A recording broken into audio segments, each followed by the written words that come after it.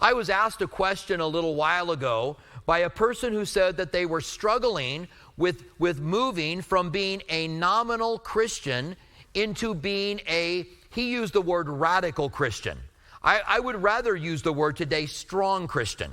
Going from being a nominal or a weak Christian to a strong Christian. And I thought this question that I was asked would be good for us to explore today on the first day of the year. How can we, wherever you are in your walk with Christ, how can we be stronger at the end of this year than we are now? And I found 3 passages that can help us to do that. And all of these 3 passages are in the positive. In other words, they're telling us to do these things so that we can not have these things in our lives. We get so busy doing the do's that we don't have time to do the don'ts. That's the idea. We do the things we're supposed to do, and that will help us to don't do the things we don't want to do. All right? So, turns out the Bible has a lot to say about pleasing God. And that really is at the heart of this question that I was asked. How can I go from being a nominal Christian to a more radical Christian? He said, I've tried, but I seem to be struggling with that. Because there are 3 different ways in which we can live. We can live our lives pleasing ourselves. And as far as all of mankind, I'm not just talking about Christians, but as far as all of mankind, this is where man lands. We land pleasing ourselves. And even our culture says, take care of yourself because no one else will. Live for yourself. You've got to take care of, those are the kind of things that you hear. Now, the Bible tells us we're not to live for ourselves. This is a radical different philosophy than we find in the world. We are not to be just to please ourselves. I find also the less mature we are, the more we are trying to please ourselves in the right now. We're not even thinking about what I need 10 years down the road or 15 years down the road, but we're thinking about right now. The second way that we could live is to be a people pleaser. Now understand clearly, the Bible says that we are to serve other people. The Bible says we are to put other people's interest above our own. When I'm talking about being a people pleaser, that's not what I'm talking about. I'm talking about when we are moved, that we want to live our lives and get the approval of the people around us. Now we are no longer living for God's approval, but we're living for the approval of people. And if you are living for the approval of people, well, listen to what Jesus said. Jesus said, beware if all men speak well of you. Because if everybody's speaking well of you, you're probably not living right for God. Because if the world doesn't like you, they don't like Jesus and the principles of Jesus, and you're going to have people not like you, and if you're going to live to please people as a Christian, that's going to be an ultimate failure for you. Now, finally, the third way you can live is you don't want to live to please yourself. You don't want to live to be a people pleaser, but you want to live to please God. You want God to be pleased with you. As a pastor, my goal is not to make you happy. My goal is to make God happy and to equip the saints for the work of the ministry. That's the goal of a pastor as he's ministering to the church. Now, this mindset of a strong Christian is a self-sacrificial, serving others, pleasing God mindset. And you will notice as we talk about these things that there's nothing about putting ourselves first or taking care of ourselves because no one else will, or living your own truth or following your own heart or living in the moment. These kind of mindsets, though common in our culture, are a sure way to be a shallow Christian. These are the things the world is doing, but we as Christians have something much deeper and much more profound. Jesus was teaching one day, and a woman cried out to him and said, "Blessed is the womb that bore you and the breasts that fed you." So she's talking about Mary, the mother of Jesus. And what a blessing it was to raise Christ. Can you imagine? The Bible says that Mary is blessed among women. She was chosen for this role by God. And what a blessing she was. And we know that she was a spectacular young gal because she sings a song to Elizabeth. And then in this song, it's full of scriptures. She knew the word of God well, and she submitted herself to this thing that God had called her to do, knowing that it would be difficult for her to do. Yes, she's blessed among women. But here was Jesus' response to this lady. More than that, blessed are those who hear the word of God and keep it. Think of that for a moment. More than the blessing that Mary had for raising Christ are those of you, myself included, who hear the word of God and do it. God's word has been preserved for us. We want to know it more. We want to learn it. We want to memorize it. We want to read it. We want to study it so we can know what God wants us to do. If you don't hear the word of God, you can't do the word of God. And so you've got to put yourself in a position to hear God's word in order to do his word. So let's look at 3 things the Bible says that we should do. Blessed are those who hear the word of God and do it. Now, I want to make it perfectly clear that the Bible does have passages where it talks about fighting against sin. I'm not saying you don't do that. I'm just saying if we do these 3 things we're looking at today, it's going to make it a lot easier because you're not going to have that much sin to fight against. All right? So first of all is Galatians 5:16, where Paul says, I say then, walk in the Spirit, and you shall not fulfill the lust of the flesh. He's telling you something positive to do so you won't fulfill the lust of the flesh. Now, the lust of the flesh are listed in this chapter. And there's a bunch of them, and they're pretty much what you think they would be: envies, jealousy, sexual lust, murders, outbursts of anger. All of these are lusts of the flesh. And so he's saying, if you will walk by the Spirit, then you will not fulfill the things of the flesh. And I love this because it gives us something positive to do. I'm not thinking, I've got to stop that. I've got to stop this thing. I'm not focused in on that thing. But I'm focused in on God, and I'm focused in on walking in the Spirit. And now I'm not fulfilling the lust of the flesh because I am walking in the Spirit. Now, how do we do this? How do we walk in the Spirit then? First of all, when you become a disciple of Jesus Christ, when you obey him and follow him, he said, if anyone wants to be my disciple, let him pick up his cross and follow me. That's anyone. Anyone who wants, that's you included. You can pick up your cross and you can follow him. And when you do that, the Spirit of God is put inside of you. This is a pretty amazing thing. No one can say Jesus is Lord except by the Spirit of God. Later on, we could talk about the empowering of God to do the things God wants you to do. But right now, as a Christian, the Spirit of God is inside of us. This is so phenomenal that angels don't have the Spirit of God inside of them. Not, as far as we know from the Bible, they don't. But over and over, we're told as believers that our bodies are the temple of the Holy Spirit. So listen to what he says about walking in the Spirit in Romans 8:14 through 16. For as many as are led by the Spirit, these are the sons of God. I love the way he puts it here.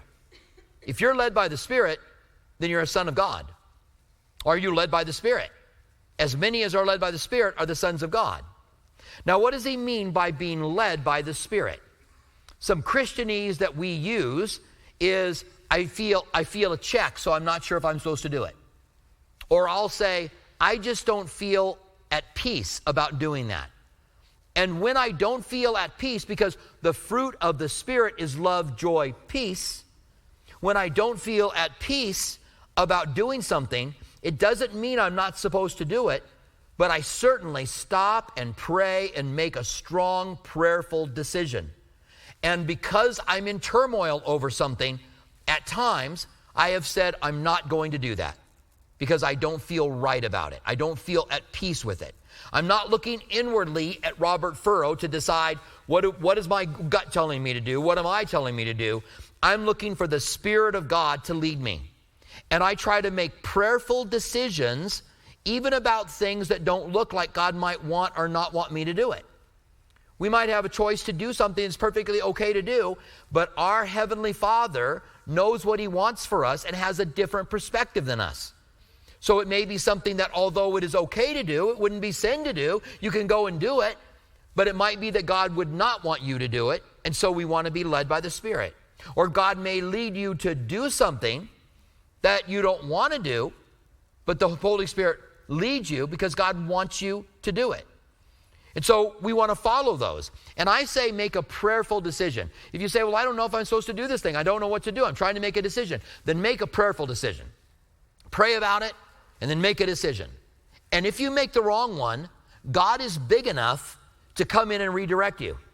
And I've had this happen in my life where I make a prayerful decision about something, and then then something else happens, and I kind of go, you know what? I don't think God wants me to do that.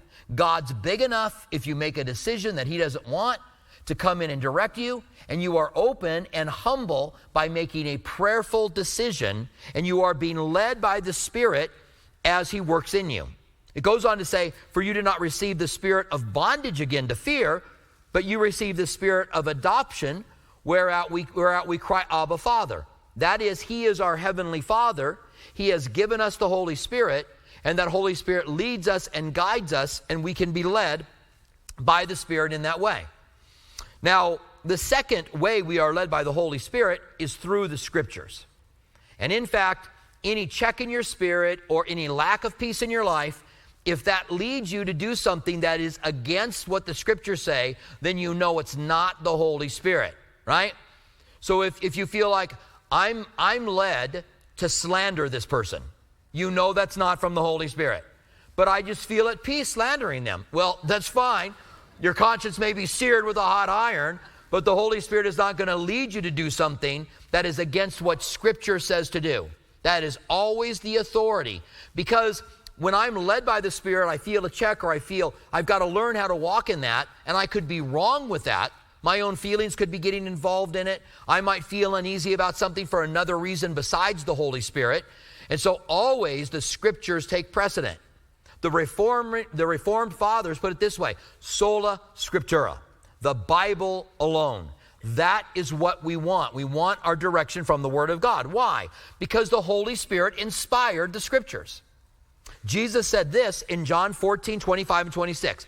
These things I have spoken to you while I am present with you. But the Helper, now the Holy Spirit is called our Helper, and all of those who are sons of God are led by the Holy Spirit, our Helper.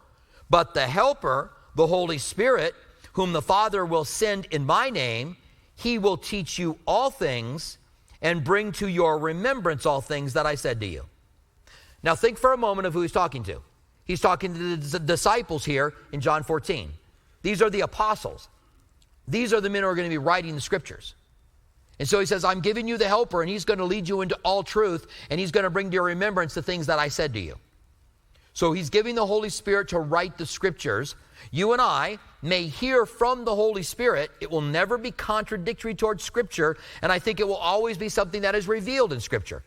Because God's Word is inspired by him, is profitable for reproof, for correction, for doctrine, that the man of God or the woman of God could be thoroughly equipped, lacking in nothing.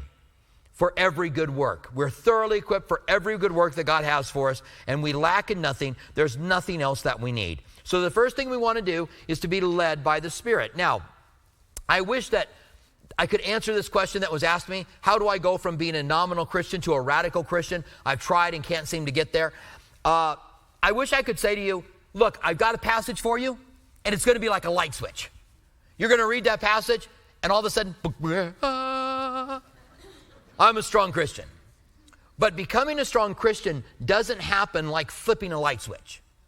It happens more like a sunrise. You get up before the sun comes up. Maybe you just couldn't sleep. And you look outside, and there's just a little bit of light. And you stare at it for a while, and you realize it's not going to happen fast enough for me to see it. But you look away, and you get your coffee or whatever it is in the morning, and you sit back down, and you look back outside, and there's much more light. You look away for a while longer, and you look back, and now the sun is beginning to come over, the clouds are beginning to lighten up, and it becomes a beautiful sunrise. That's the way we become stronger Christians. We walk in the Spirit day by day. Later on, this passage will say step by step in the Spirit. We're taking each step in the Holy Spirit. It's not something that we do one time and say, there, I'm going to be a strong Christian now. It's something that we live out day by day. We're walking in the Spirit. And when we do, we will not do the things of the flesh. The second passage that I have for you is John 15, 7 and 8. Here Jesus is telling the parable of it's kind of a parable. He's calling himself the vine and we are the branches. You are the vine, I am the vine, you are the branches. He who abides in me bears much fruit. That's what he's telling them. So we want to be branches that abide in the vine. And then at the end of this, he says this. This is John 15, 7 and 8. If you abide in me and my words abide in you, that's being attached to the vine, abiding in Christ, his words abide in us, you will ask whatever you desire and it will be done for you. By this my Father is glorified, that you bear much fruit, so you will be my disciples. Now this is powerful because it's telling us that if we abide in him and his words abide in us, then we will ask what we desire and it will be given. Let's go to the extreme to make the case of what this is not saying.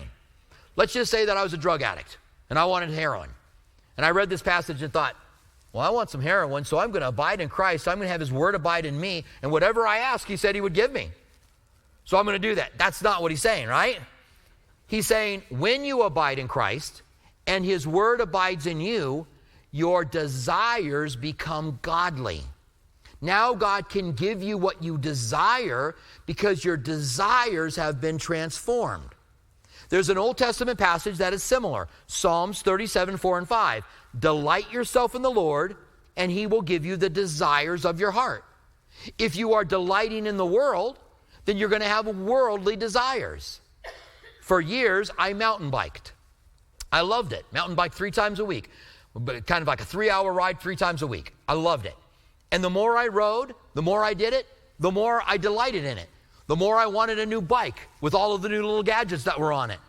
The more I wanted, the new tires that just came out and all of those things. I delighted in mountain biking, and that became my desires for things that I had. Whatever you are delighting in, that is going to be the desires of your heart. Are you delighting in the Lord? Have you abided in him? Notice again, this is something positive like the first scripture. To walk in the Spirit, and you won't fulfill the lust of the flesh, delight yourself in the Lord, and he will give you your desires.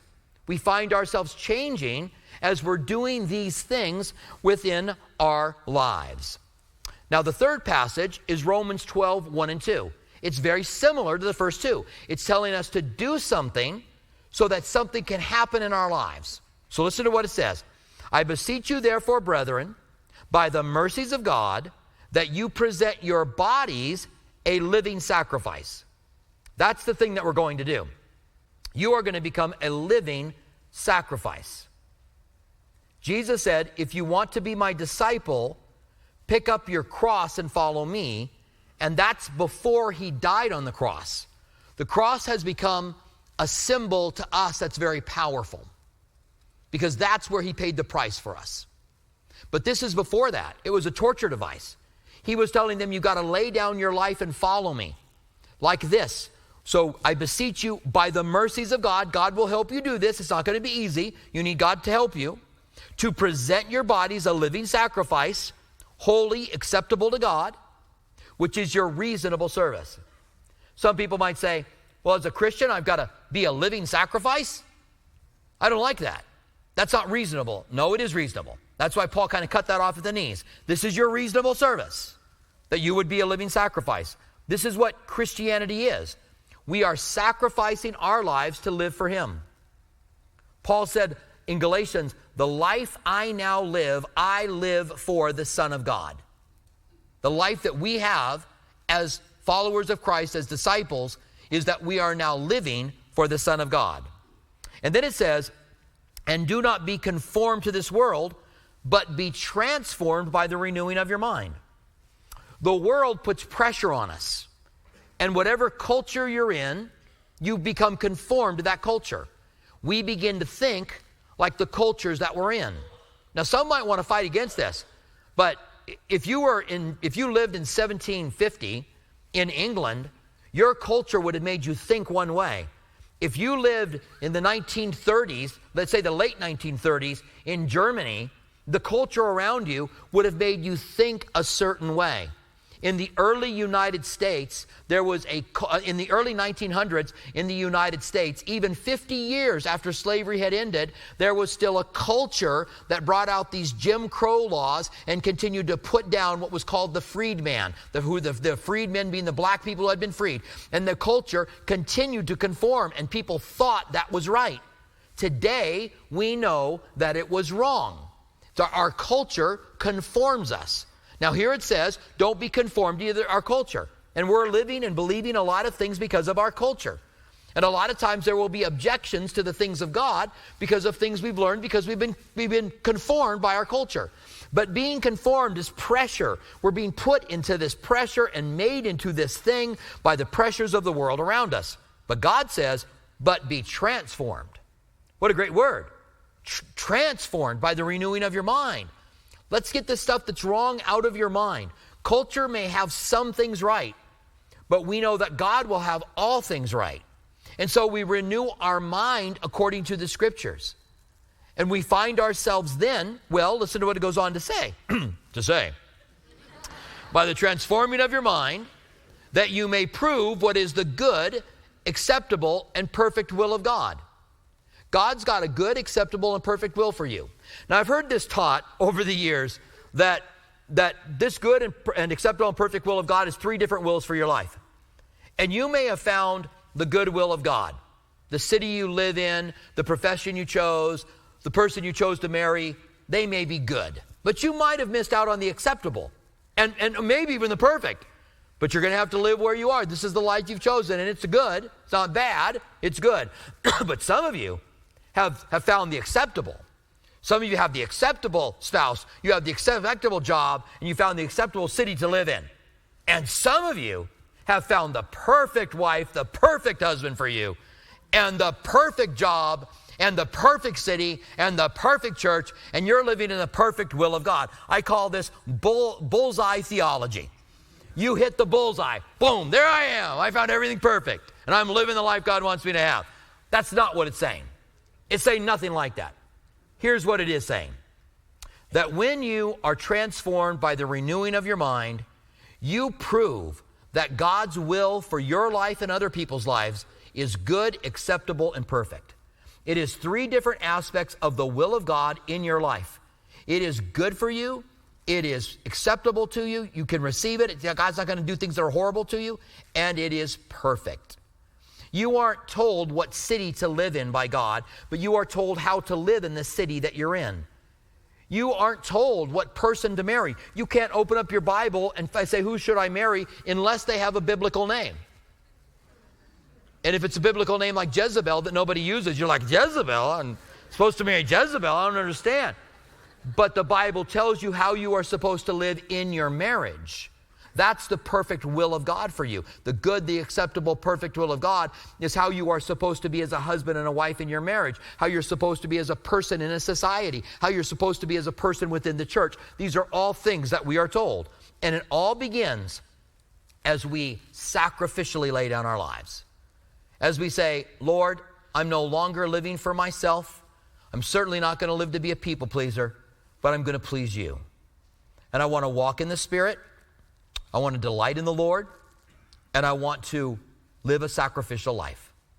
Now, there's one more phrase that I want to end with, and that's when Jesus said back in John 15, if you abide in me and my words abide in you, you will ask what you desire, and it shall be done for you.